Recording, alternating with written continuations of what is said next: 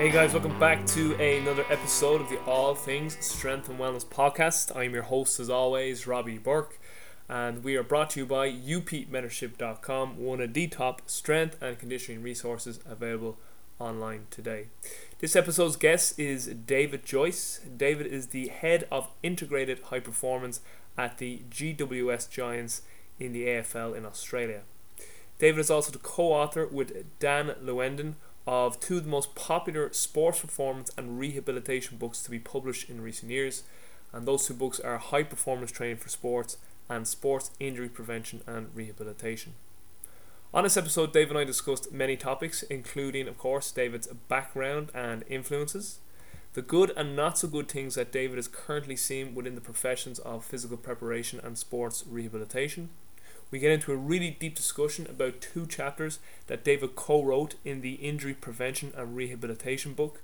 He co-wrote one chapter with Dan Lewenden about injury risk profiling, and he co-wrote another chapter with David Butler on pain and performance. David also gives his top advice to all the listeners, and we touch on many more topics throughout the show. This was a great show, guys, and I hope you really enjoy it.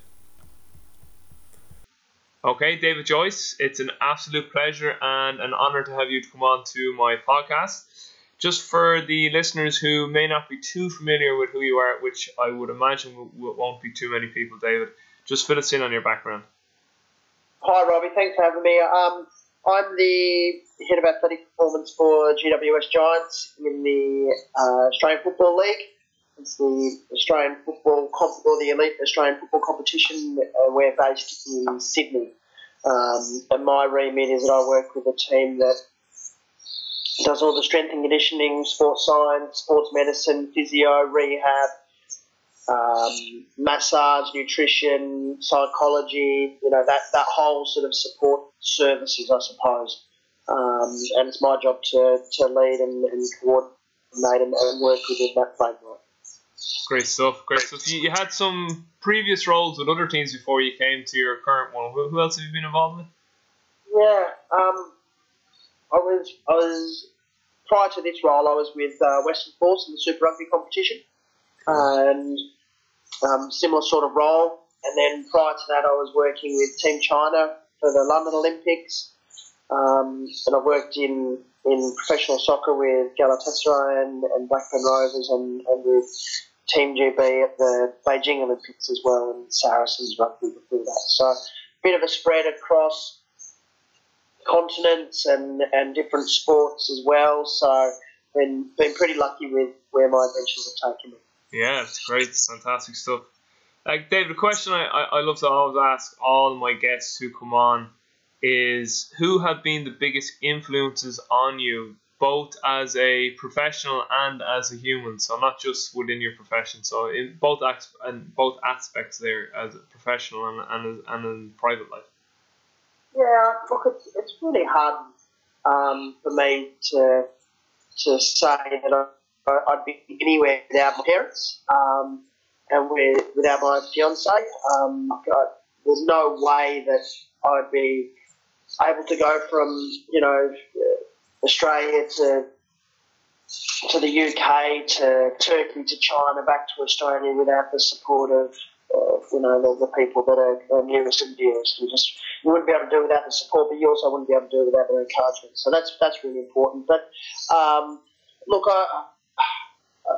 I'm lucky that I've got what I call my Gandalfs. The people that I really look up to, and that provide me wise counsel, and a mixture of friends. But I suppose within our industry, I spend a lot of time just shooting the breeze with guys like Darcy Norman and Nick Winkelman from the States, and Darren Burgess down here in Australia, and I try and do my very best to learn from absolutely everyone that I meet. So. Whether they're physios or strength coaches or biomechanists or advertising gurus or military generals or whatever it is. So I couldn't say that I'm a product of one person. I'm certainly a product of lots of people, though. And I've got a saying that you're the average of the the people, the five or so people that you spend the most time with. So I do my very best to surround myself with some really great people. Yeah, I think that quote is a credit to Jim Rohn. But even though a lot of people have said it, I know Tim Ferriss also says it, but I think Jim Rohn was the original person who said that. Definitely agree with it, yeah. Before we get into the specific topic of this podcast, which is going to center around your 2 chapters in your latest book, Sports Injury Prevention and Rehabilitation, that you co-edited again with Daniel Lewenden, who was also your co-editor on High Performance Training for Sports. 2 fantastic books. Now, I've read High Performance Training for Sports cover to cover, but currently I've just read only 4 chapters out of the new book because I've just been reading other books. So I read your 2 chapters in preparation for this. I also read Nick's Winkleman's chapter, and then I had a literature review to do on core stability, so I ended up reading Lee Burton and Greg Cook's chapter, which is quite good in that. But before I get into that, just another question I always like to ask everyone that comes on is, in terms of the good and not so good things you're seeing within our profession, so the profession basically of human performance, if you want to call it that, and give that sort of global term, what are the good things that you're seeing, and what are the not so good things? And with the not so good things, what possible solutions would you offer? Well, I suppose the good things, there's loads of good things going on at the moment. I suppose the biggest round shifting things that are going on revolve around data and analytics. So quantifying what we're doing, because I think ultimately the things that make our athletes strong and fast are the things that have always made athletes strong and fast, which is lifting heavy things and running fast, And those things haven't changed for 1,000 years. But the way we monitor it and the way we can adapt our processes to maximise our genetic, capabilities is the thing which is actually making the most headway at the moment. So, understanding what makes people tired, how individuals best adapt to a training process is the stuff that really drives me and keeps me awake at night, trying to work out where's that performance line where under it is undertrained and over it is overtrained, leading to the risk of injury and illness. What do we do poorly? Well, I think the thing that breaks me a lot with research is applying means. So we say, well, we have a look at this team and our average recovery time after a game is 3 days. We had a look at 1,000 rugby players and the average vertical jump is 67 centimetres or whatever it is. And the thing that breaks me about that is the reality is the story is not in the average. The story is at either end of the bell curve. Yeah. There are going to be people that recover after 1 day and there are going to be people that recover after 5 days. I'm more interested in those 2 things rather than just punching everything in together and getting an average, because we just lose too much. So basically research methodology is, I guess, what I'm driving at there, Robbie. I'll be getting into plenty of that now. My Masters, I just recently got into a Masters with St. Mary's, and one of our modules is obviously, research reviewing and statistics, and I've never done statistics before, so I put out a post there on my Facebook asking the likes of Brian Mann and Matt Jordan and Daniel Martinez and Brett Contreras and a few others and Mladen about statistics, and Patrick Gordon, they put all these books back to me, so I'll be getting into a lot more of that now, so I'll probably be able to relate to you a lot more. But I know what you mean in the bell curve, yeah, like in terms of most research is also to do with means and averages, and it never takes into consideration people at either end of those bell curves, so I can see how that can be a frustration on your part in terms of rehab and performance. So I think the reality is in athletes we're not dealing with averages. Oh, absolutely, yeah. By their very nature are at the extreme ends. So we actually need to tease apart the what that extreme end looks like.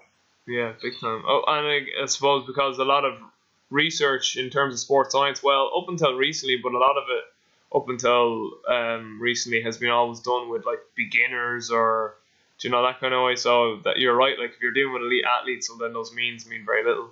As in terms of, like, because you see a lot of this research are like these subjects were untrained, so that's always been a big gripe among our profession or practitioners in the field. But I suppose it's improved over the last few years that they're starting to realize they need to start taking trained subjects to make the results have more applicability in the practical work. Because again, if you're dealing with elite athletes, how applicable is research with beginners subjects? It's not at all. Like so.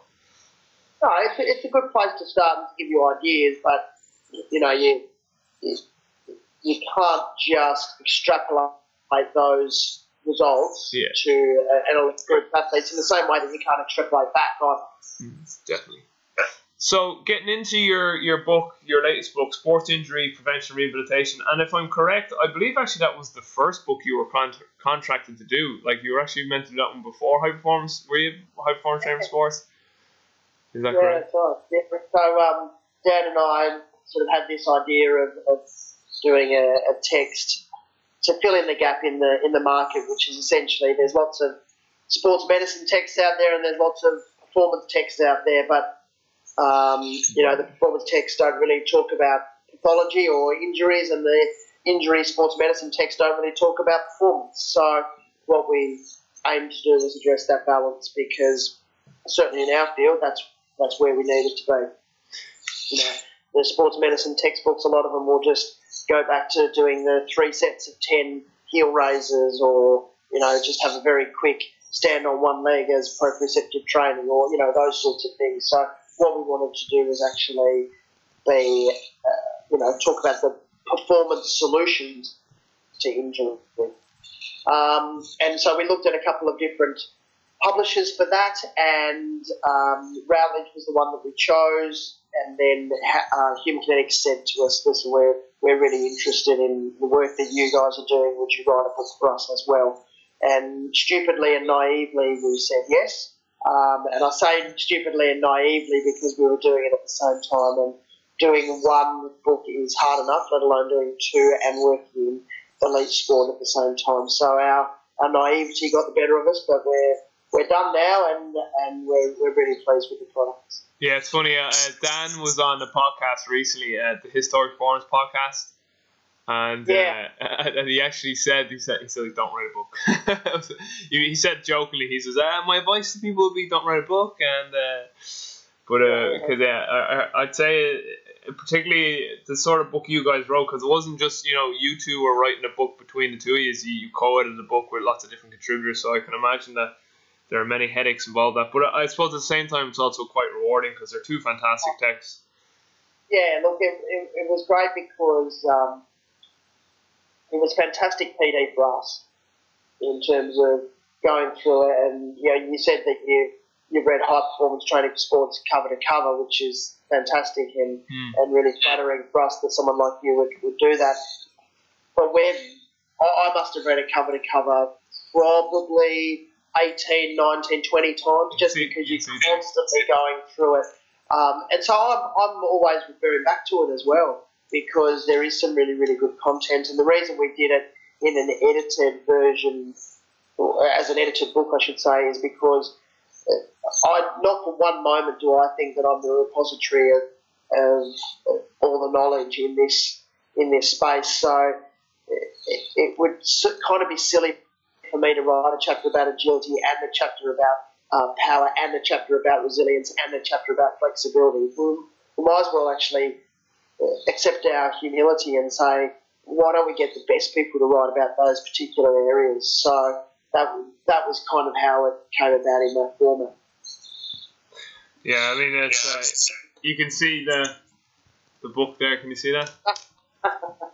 People always laugh at my little tags. I was on Jay DeMayo's podcast and I was showing him a book and he laughed at all my tags, but I use those little hallucin tags and write little notes on them, because whenever I used to use a highlighter like most people, but I would destroy the book. It'd start leaking through pages, and I was like, I gotta find a better way. So translucent stick-on flags are what I use now, and I find them much better. But anyway, so if we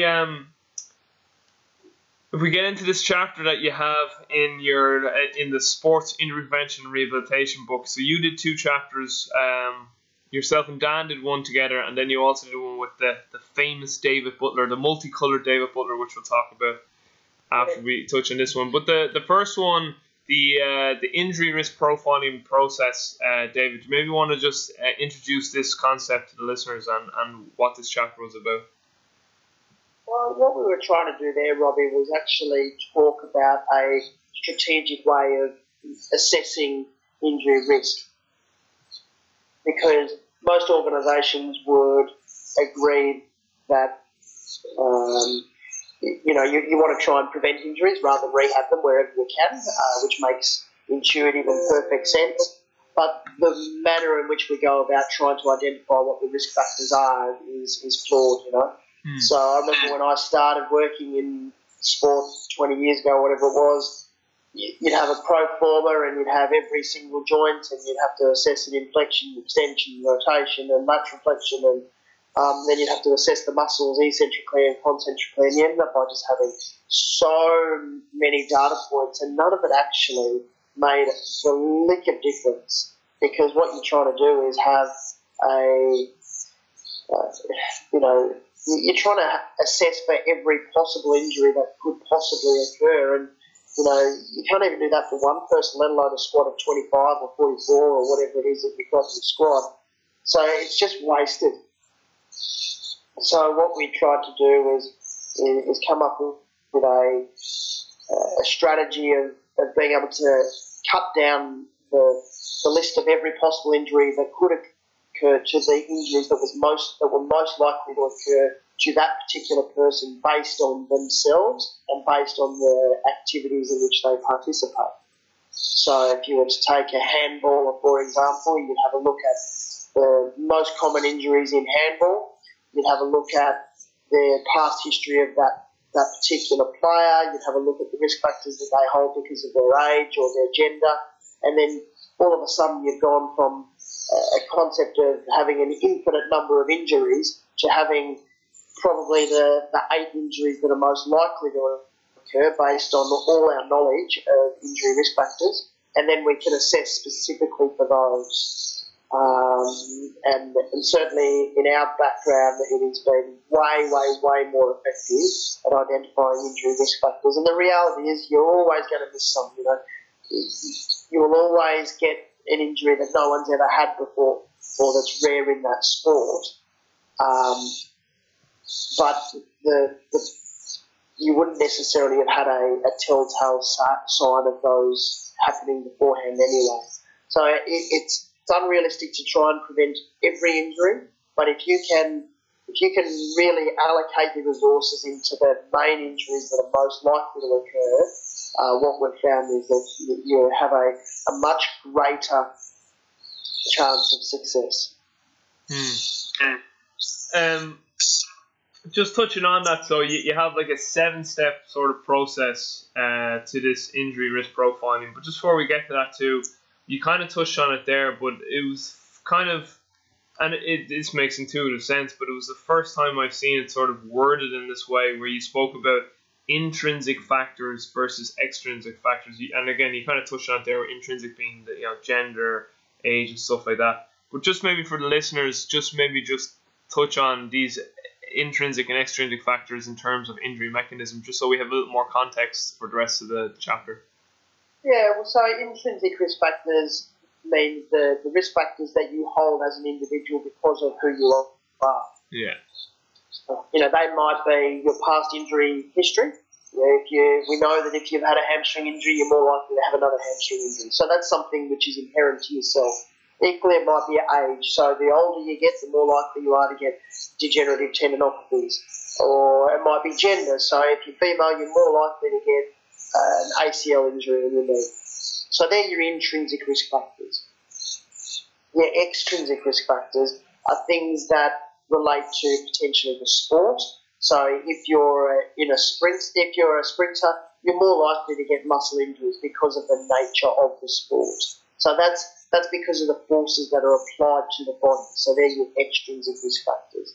Or it might be you're more likely to get concussed in taekwondo because it's a sport where you get kicked in the head. So that's an extrinsic risk factor. Yeah. And I think also within the chapter you even spoke about, you can start getting into more detail in terms of position specific, in terms of like the difference between in rugby, like I think here you have there's a higher risk of shoulder instability in the 5 and 8 position compared to winger and rugby. So even position specific, there's differences in the types of injuries as well, which is also very interesting. And that's kind of getting back to a similar concept of what I talked about in terms of research. We can't just pump everything together. Yeah. So a rugby player is not a rugby player. A rugby player, a prop, has got a very different force mechanism, or the loads and the forces that the prop is asked to absorb is very, very, very different to what a halfback or an outside winger would be, asked to absorb. So you can't just say, on average, rugby players get back injuries and knee injuries. You've got to say, well, the most common injuries in a prop are going to be a calf injury and a neck injury. So they're the things we need to look at, because props, by and large, don't tend to get hamstring injuries because they don't run fast enough. Yeah. In the same way that neck injuries are not as prevalent in an outside back because they're not involved in the scrum. Is that to say that they will never get a neck injury, or a prop will never get a hamstring injury? Of course not. But if you're going to allocate your resources to trying to identify risk factors, they're the baskets you put them in. Yeah, big time. Yeah. And I mean, you can even see that if you look at a GPS of like a prop versus a winger. I mean, it's completely different distribution as well because of the roles they play. It's almost a different sport. Yeah. So that's why you actually need to be strategic about it, and that's why one screening process for every player in a sport just simply doesn't make sense. Yeah. So, as I said, you have the 7-step process in this chapter in terms of injury risk profiling. You maybe just want to bring us through each of these 7 steps and just give a quick, or not a quick summary, but a summary on each, and you can get as in depth as you want here. Now, I know you've kind of started to touch on some of them, but I suppose get into your generic warning index, and then get into your specific warning index and determining factors, and then I really like the step of selecting assessments, and you had this sort of 3-tier process of how you might actually select applicable assessments in terms of their reliability and validity, and then the movement proficiency, results, and review. So if you just maybe want to get into that, it's I found to be honest, and I said to this to you offline, I found it a really, really, really good chapter. I suppose sometimes you can read some chapters like screening, and is it the same old? We do an FMS and then we do some sport specific screening or something like that, or sometimes you read some chapters on core stability, you're like, is there anything going to be good on this? And sometimes you get surprised. So I found it a brilliant chapter, and it was actually quite funny too, because a friend of mine has to do a module on screening in his masters, and I said, I just read a chapter this morning, I think I really liked it, so I sent him on some stuff, and I said to him to get the book as well. So, but so hopefully you have a little sale there for you. But so if you want to get into those 7 steps, Dave, that'd be great. Yeah, so I suppose to probably narrow it down a little bit, a better way of looking at it is saying, well, you want to look at the injuries that are most likely to occur for that individual. So we have what we call the generic warning index. So the generic warning index are the things which are the injuries that are most likely to occur in that group of players or athletes, that population. And we know that we can establish that by looking at the literature of injury rates, or you might have your own injury records based on previous seasons and those sorts of things. But the most important thing there is to make sure that you're comparing apples with apples. So, if you're dealing with elite soccer players may have a different injury profile to recreational soccer players. So you need to make sure that the literature that you're looking at is comparable to your group, in the same way that over 50 runners are going to have a different injury profile to adolescent runners. So you want to really make sure that you're comparing appropriate populations. And that's going to give you a broad sense of the injuries that are most of concern for you. And you're looking there at the injury incidence, but also the injury severity. And the really important things there are a cork thigh or a dead leg or a Charlie horse or whatever it is that you call it, a bruise to the thigh, is one of the most common injuries that you can get. But is it one of the most severe? No. You might miss a game, you might miss two, but generally speaking, you don't miss training sessions or competitions from a dead leg. So whilst it's of high incidence, it's of low severity. But then you might have something like a shoulder dislocation or an ACL rupture in the knee, which is low incidence but high severity. So you kind of need to have a pragmatic look at both of those things and go, well, what's responsible for most days lost? If you're in a sport like rowing, and if you're a rower and you do your ACL, you're going to be out for 6 to 9 months. Probably a little bit less for a rower. So there's a big cost to that. But rowers just really don't get ACL injuries.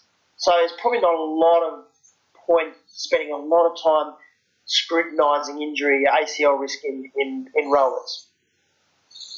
But rib stress fractures is a big thing. So we put a lot of our resources into looking at that and low back issues and the like. So that's the generic warning index, and then the second step is individualising that. So that's what we call the specific warning index. So basically, to start with, you've gone with every injury that could occur. You've narrowed that down to maybe 4 or 5 that are most likely to occur. On top of that, you add the things which are most likely to occur for that particular individual, and that's based on the things that we talked about, the intrinsic risk factors. So if you've had a hamstring injury before, you're more likely to get another one. So we might add that to the generic warning index. If you've had a cervical disc blowout, you're more likely to get neck pain. So we might add that in. Those sorts of things. So that's individualising it. That's the specific warning index. Then what we need to do is actually, if they look at the injuries that are most likely to occur, then we need to determine the risk factors for those things. So, we know that a groin injury, a common risk factor for groin injuries in kicking populations is hip internal rotation loss or a reduction in groin squeeze strength and those sorts of things. So that's a case of actually having to look through the literature and go, well, what are the telltale signs for these injuries? What are the things that we can possibly modify? Because ultimately that's why we're trying to do this, isn't it?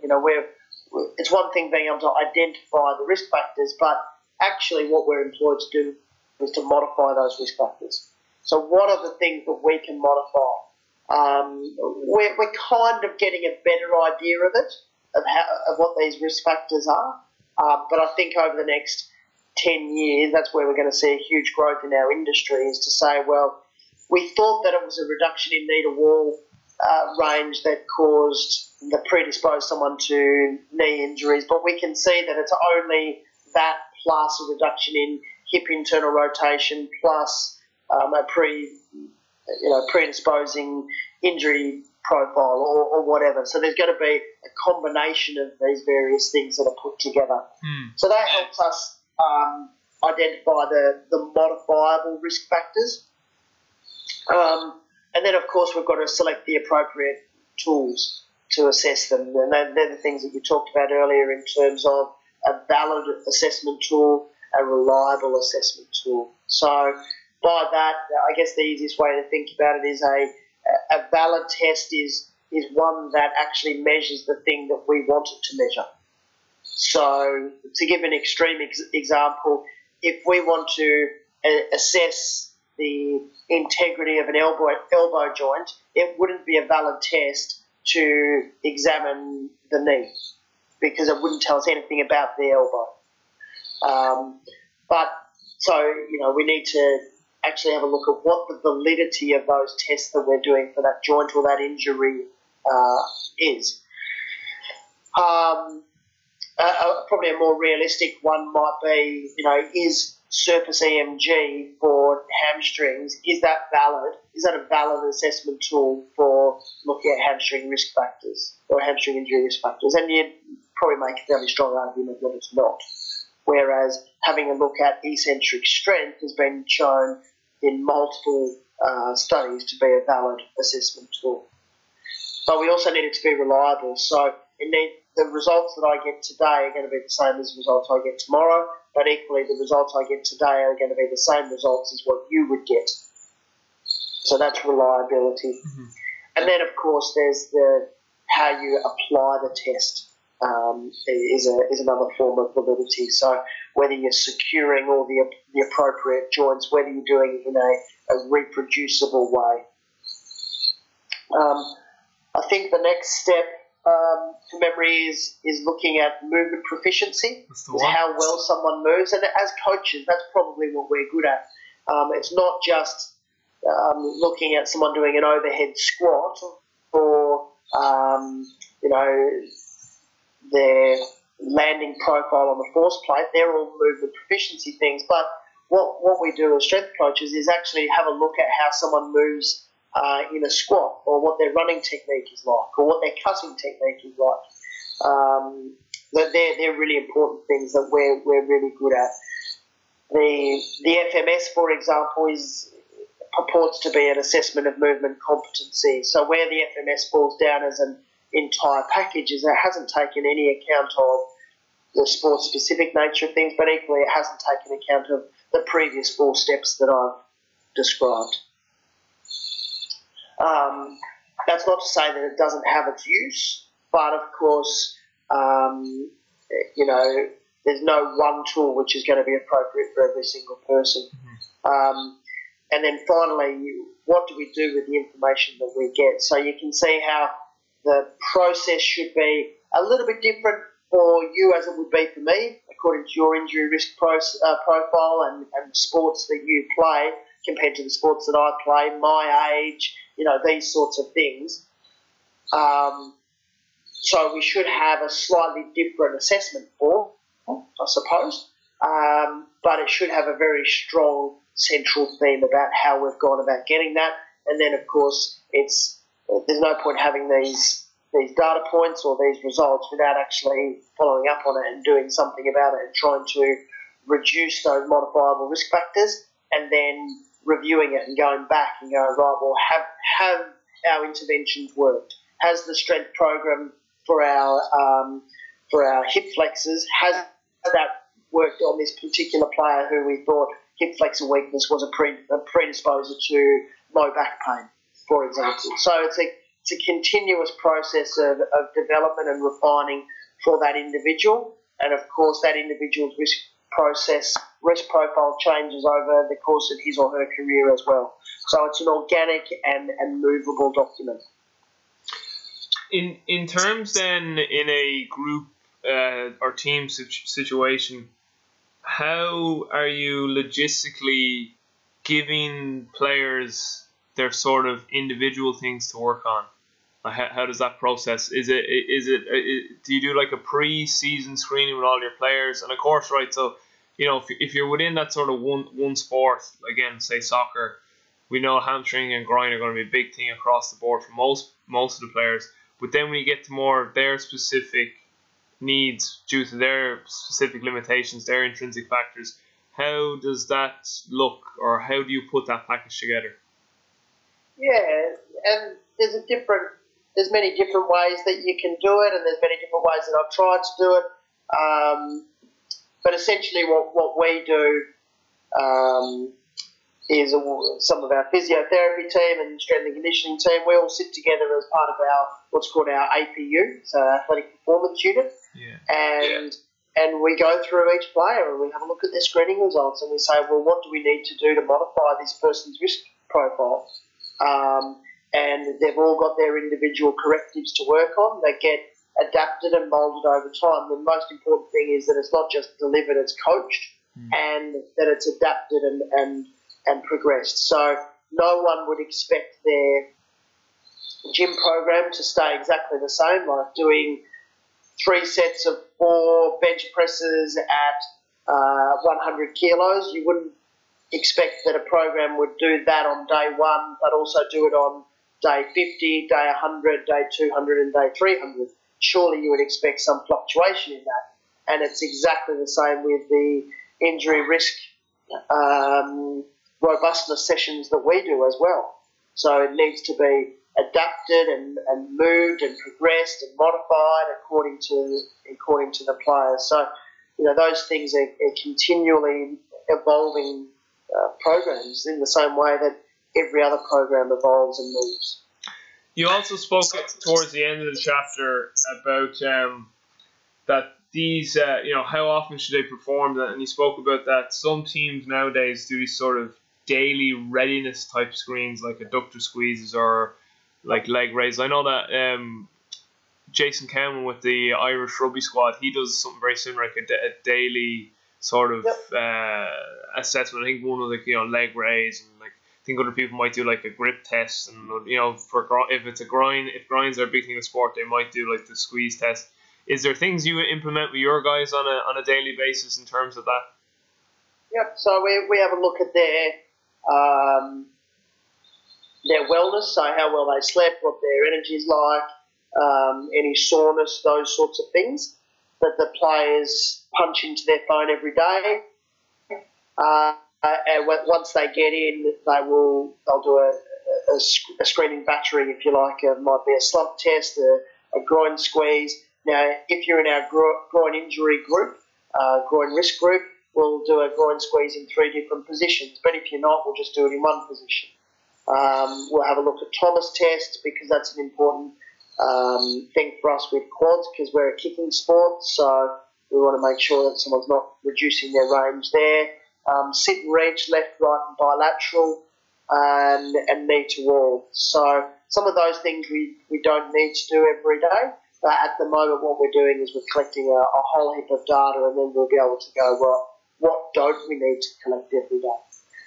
If you're a patella tendon or a hamstring or a Achilles tendon risk, so that there'll be an individualised screening thing for them. So all up, a screen should take an individual player no more than 5 minutes, and all it does is give us an idea of how the athlete is tracking, how they're responding to their loads, and whether we need to modify anything with them. With something like the Thomas test there, or any of those joint range of motions, are you like taking out an old school goniometer there, or are you just using like something on the iPhone to look to see like is there a change in range of motion on a day-to-day basis? No, we're not, and we're probably being a little bit unscientific, and that's why we don't try and publish these results, but equally we don't try and put a value to it either. So what we will do is say it's normal, or it's worse than normal. And the reason we do that is because it is just a screen. So if it's worse than normal, then that provides us with the opportunity to investigate it further and go, right, well, why is it less than normal? And then that's when the physios get involved and go, right, well, this is what we need to do to fix it. But if you think about it being a multi-joint movement, it involves hip extension on one side, hip flexion on the other side. It requires perfect back position, all these sorts of things. There are too many variables to keep perfectly still for us to get really good, valid measures on for 43 players. So if we can't get valid measures on it in a timely manner, then I don't try and get measures on it, because I think it's the wrong thing. We've just been looking at numbers in a poor way.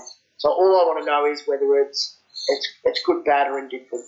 And then if it's bad, then we investigate further. Does that kind of make sense? Yeah, absolutely. Well, you've got to be pragmatic and get about these whole numbers. Then you've got to do it properly.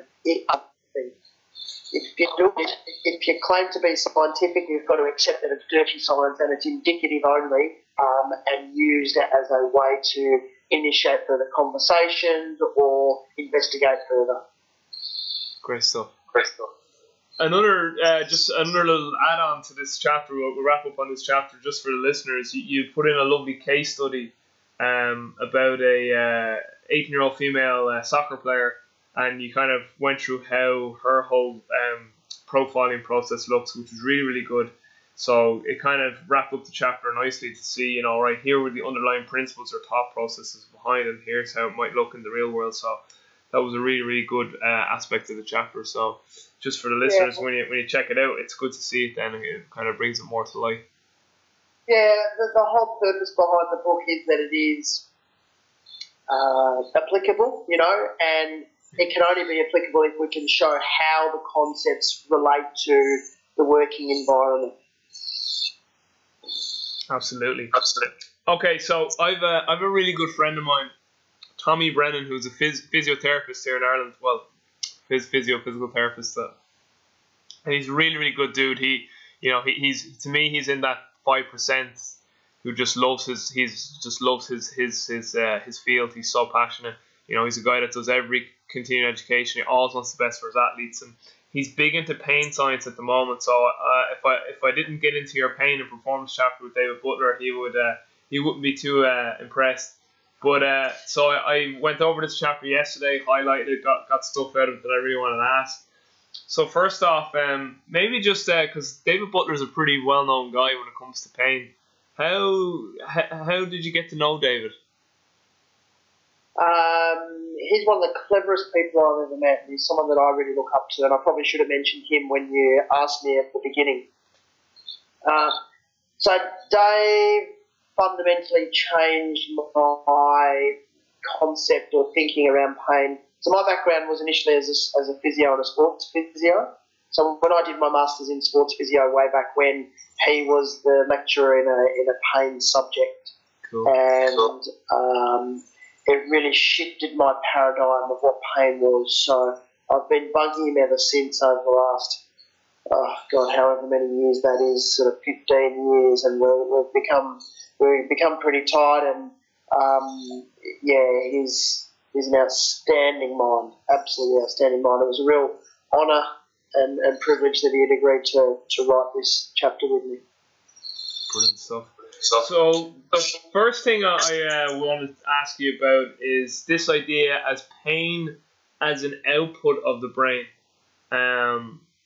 It was just a really good section in that chapter where, the basic concept you were getting is most of us think that pain is an input. So, I bang my leg off something and then that input is going to my brain, and that's the pain. Where I think the real message you're trying to get across in this chapter, and you can correct me if I'm wrong, is that it's the brain's perception of pain is what we're trying to understand here. So maybe touch on, pain is more of an output of the brain rather than a peripheral input. Yeah, well, it's not so much the brain's perception of pain. It's the brain's perception of danger or threat. Okay.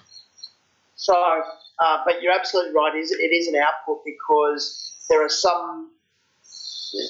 Essentially, what there is there's nociception, which is you bang your leg, as you say, and the information goes up to your brain. Your brain will then decide whether it is worthy to give you this experience, which is pretty unpleasant, deliberately so, to either tell you to get help. Okay, so you go and see your physio or see your doctor and go, geez, excuse me, you know what, I think it might be broken. I need to do something about it. Or to make you change your behaviour. So if it didn't hurt when you banged your leg, you may be tempted to not take as much care when you're walking around the table again. And so, it changes your behaviour. It teaches you a lesson of, you know what, Robbie, don't bang your bloody leg against the table chair because there's only going to be one winner there. The table leg. But the complex nature of it is that the information goes up to the brain, then the brain has to determine whether it is worthy enough of that output, and that output is pain. So there are some things which, you would have had the experience of being in the shower and you look down and you go, how did I get that bruise? So there has been clearly something's happened. There's evidence, there's physical evidence of tissue damage. There's bleeding in your leg or whatever. But the information's gone up to the brain. The brain's gone, you know what, Robbie? You don't need to worry too much about this. I'm not going to... You just walked into, the edge of a coffee table, or I'm not going to bother you with pain. Okay? But equally, there are times where you're in a lot of pain because, you've got a headache or whatever, and your brain is saying, geez, go and have some water. You might have a dehydration headache or something. That's your brain telling you to do something. So it's pretty sophisticated, but sometimes we get it wrong. Sometimes the brain processes things wrong, and not just the brain, but the entire central nervous system processes it wrong. And it's our job to sort of understand when it's doing the right thing and when it's doing the wrong thing, and what we can do about it. So, yeah, that's a real short, very, very, very brief tour of pain, and worthy of much further explanation than just listening to me talk about it on the podcast. Yeah, I love the example you gave in the chapter about the bruise. You made it kind of like it's a side note. You were saying we've all experienced discovering a bruise on our arm, but not remembering the incident that caused it. And obviously, there's evidence of tissue damage, but the brain obviously didn't consider it to be much of a threat. And he also kind of mentioned similar to in sport, and this has happened to me. I don't know if you're familiar with the Irish sports hurling, but I've often I actually can remember in the middle of a game. We were playing a game of hurling this a few years ago, and everyone kept coming up to me after the game, and they kept going, "How's your leg?" And I was like, "My leg's fine." Why? They go, someone broke a hurley across the back of your leg in the second half. Did you not feel it? And I was like, "No, didn't feel it at all." So someone had literally a hurley, which is for listeners that don't know this, other Australian listeners or American listeners, you have to go YouTube. But a hurley is a very robust wooden stick to hit a fairly hard ball, and one was broken in two across the back of my calf in the game. And I didn't feel it at all. So obviously my brain didn't even whereas if you had seen that visually, if you've seen someone break a hurley across your leg visually, I nearly imagine that visual input would have triggered some sort of threat response from the brain nearly, or would have changed sort of the environment of it. But I didn't even feel it. Yeah, exactly. It's the same reason that a paper cut only hurts if you see blood. Yeah, it's so funny. Can you maybe touch on the neuromatrix and neurosignatures? You had a little piece on that, and just maybe explain those concepts to the listeners. Well, the neuromatrix and neurosignatures, neurotag, it's basically a concept that Dave Butler and Lorimer Moseley came up with, which is everyone's individualised sort of pattern of pain output. So there are various parts of the brain which are involved in pain processing that's different for everyone. So it's the reason why multiple studies where people have maybe tried to ablate or destroy a part of brain tissue that might be responding poorly to or might be firing off and causing a pain experience. It's why it doesn't work. Because everyone's signature is so multimodal, there's a little bit here, a little bit here, a little bit here, a little bit here, and they all interconnect, which for anyone that's studied the way the brain works is probably not a surprise. But it is different in everyone. So, for example, there are people that have been burnt in house fires that can feel pain when they smell smoke. And the reason's quite clever, It's you smell smoke, the brain says, danger, danger, I'm going to give you a bodily sensation which changes your behaviour, which is to run away or, to do something about it because we don't want you to go through the burns again. So we know that the olfactory sense, which is the nose, that area of the brain will light up for that particular individual when they smell smoke. Equally, you might feel more pain when you get hit by a cricket ball than you would with a different type of ball if you've had a bad experience with a cricket ball. So it's all different, and it all depends on the context and the environment that the individual is in at that particular time. So the neuromatrix basically looks at the centres of the brain which are involved in that pain output for that person at that time. Just going to echo my end. One thing of the neurotag and this idea again of the neuromatrix and neurosignatures. There was a sentence here on page 226 about the microglia and the astrocytes, which I found very interesting. Saying that they are essentially danger surveillance cells, as well as players in learning and plasticity, and they react temporarily and may remain experienced and on alert for many months after injury, and then it says even years. So like that was a very interesting line. So that even though that the pain has gone, basically like these areas in your brain can stay on red alert. So obviously, as a rehabilitation professional, the idea is to take away that threat to the brain now when you're bringing athletes back, obviously, to a previous injury. Because you've often probably seen this yourself where, if someone comes back with an ACL, but you can still see that they're guarding that leg in some way, or there's still a perceived threat to the brain. So how do you go about then taking that sort of threat away? Well, it's graduated exposure, I suppose. First of all, you need to educate the athlete or the person about what the injury is and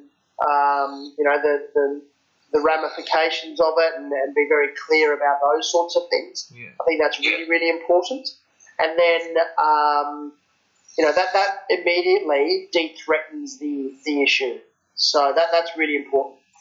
But then, you just got to expose the person to more and more stimulus that de-threatens it. So if someone is really scared of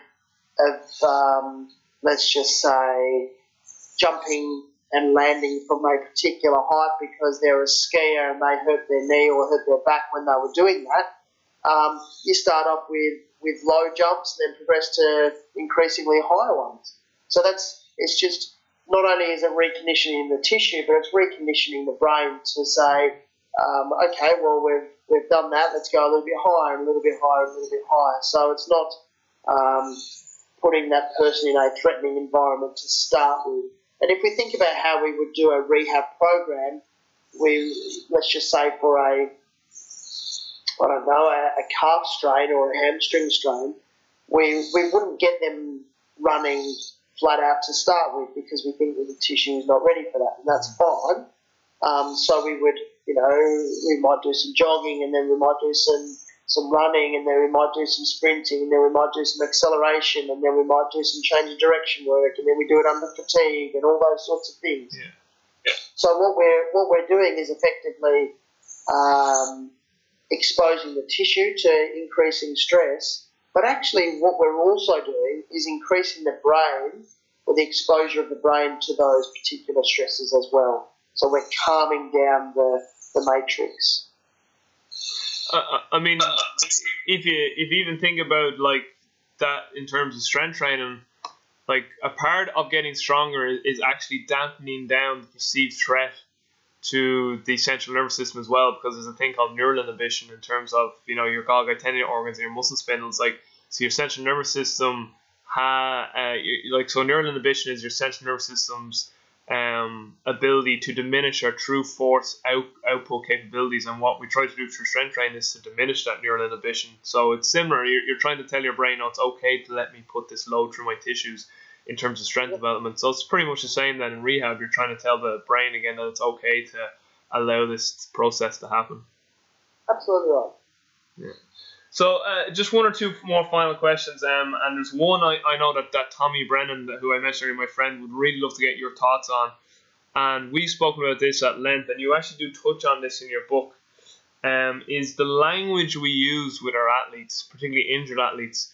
So like Tommy taught me a very kind of or brought to my awareness a very sort of interesting concept where if I had an injured athlete, you know, I would always ask the athlete, "Oh, how's your leg or how's your back?" Or thinking that I was, you know, being like I was connecting with them on a human level, you know, being interested in their welfare. Whereas Tommy kind of said, while like that's applaudable what you're doing, you need to be very careful because you're keeping it in their mind that they're sort of like damaged, or like, you know, that they have this, they get this idea that like, my left leg is always, there's always something wrong with that left leg. Or if you keep asking how's the leg, how's that, like Tommy would try and word it in like, are you feeling good, are you feeling strong? He'd never even bring it up. Or you often hear like some people say, oh, do it on your good leg, don't do it on your bad leg. Like so the language we use with our athletes in terms of rehab, and then even when they're back playing, like, so in terms of how to interact with athletes in rehab, like what would you recommend? And in terms of our language to our athletes in terms of rehab, what would your take be? I think Tommy's right in that you always want to be emphasising the things that they can do. And I'll never describe something as being a good leg or a bad leg, or a good shoulder or a bad shoulder. I'll just call it left or right. And I think that's really important too. And in the same way that you don't want to be overly making a fuss or constantly rubbing a particular injury or whatever, because you're just constantly reinforcing to that brain that there is something wrong. You know, and it's hard for the brain to forget it if they're always getting asked about it. And ultimately what we want to do is de-threaten the environment and kind of make the brain forget about it to a certain extent, you know, or at least to forget about it in a conscious level. So, you know, what you may be saying there is absolutely spot on. And just a kind of a final area I want to touch on too is you have a section in this chapter called All Pain Experience is Personal. So again, you're kind of getting to this idea of sort of, you know, perception of pain. And I suppose you kind of touch on this then later on in the next section where, you know, you're saying some athletes are quote unquote seen as soft by some of the management team, and because they're always carrying a knock or a niggle. How do you, first of all, how do you deal with these subjective pain reports in knowing that, you know, pain is personal to the individual? And then secondly, how do you address, or have you addressed, or if this has ever come up so far in your career, you know, the sort of manager who's, or the head of the team who just sees this particular athlete as just like soft or weak because there's always something wrong with them. And then with athletes who do seem to have a lot of innocuous issues, how much of that do you think is psychological, or like, you know, why do you think that comes about? Like, I know there's some thought process that it's like a safety net. So if an athlete doesn't play well, they'll say, oh, well, I had a knock, or, you know, it's kind of a safety net some people can have. Or there's obviously a lot more than just physiological processes. There's a whole psychological area to this as well. So the two-part question that is, like, how are you using subjective reports of pain, and then how are you dealing with issues where managers think that someone is soft, basically? Yeah, two huge issues there. So I put the pain reporting squarely on the athletes, and it's their responsibility. So I'll say, I'm really sore, and I go, okay, but are you safe? They go, yeah, I'm safe. Okay, right, let's play on me. Okay. So that's a really important thing. Are you sore, and are you safe? And if they say I'm not safe, then we look at it and we go, well, we actually think you are, or no, we agree. You know, we need to pull back here, and that's really important. And it's not framing it then in a way of pain being the deciding factor. It's safety being the deciding factor. And there's no question that some people feel pain more than others, or some people are more tight, you know, more in tune with their body than others. There's absolutely no question about that. So a lot of it gets down to knowing your players and actually desensitising them to certain if their left glute med is 2% tighter than their right glute med, and they're always wanting hands-on therapy for it, and the reality is in a sport like ours, in Australian rules, you can't get that. There are times where you have to say, you're okay, you're safe, get on with it. And sometimes the players just need a bit of license with that. So as, strength coaches or physios, we can make that worse by continually putting our thumbs in their bums or whatever it is to loosen off their tightness or, whatever. Can actually reinforce the issue. What we're trying to build is mentally and physically resilient people that can deal with slightly less than optimal situations. And then in terms of the second part of the question with the coaches or managers, one of the most important conversations that I have with them is explaining pain and getting them to understand that pain is an output, and there are some people that need a little bit more love, and some people that actually need to be pushed out. So it's always a tough one because pain is so individual, and what the manager may feel as being sore is not necessarily what their player is, and the manager's own influence or filter that they have for a particular player also influences their thoughts as well. So, if their star player that they can't afford to lose says that I'm a little bit tight, then the coach is more likely to say, no, pull him out, we can't afford to lose him. Whereas if it's, the 45th player on your list that's saying he's a little bit tight, the head coach is more likely to say, oh, tell him to toughen up, put him straight out. So there's a continual need for education and conversation with the head coaches in regard to what pain actually is and how it's not necessarily a good way of making decisions. Yeah, definitely. I've seen like in some cases, I think too, like it can be a coping mechanism for some athletes, to kind of have these constant niggles, or again where it goes back to sort of the pressure to perform. I often see with even juvenile players, because they seem to be getting such pressure from their parents and the coaches to perform well, and then they kind of just end up hating the sport, and then they kind of keep going, my back is sore, this is sore. I'm not saying that it's not necessarily, but I think sometimes it is necessary.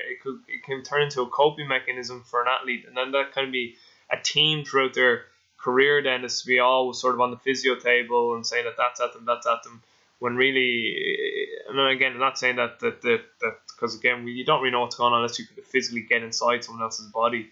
But I sometimes see it as a coping mechanism from more of a psychological aspect, from because they seem to be under such psychological stress from external factors, again, of parents and their managers and their teammates to always perform well, and sometimes it's just as I said, a coping mechanism. But it's just interesting to get your take. But definitely education on pain is definitely a huge thing. So yeah.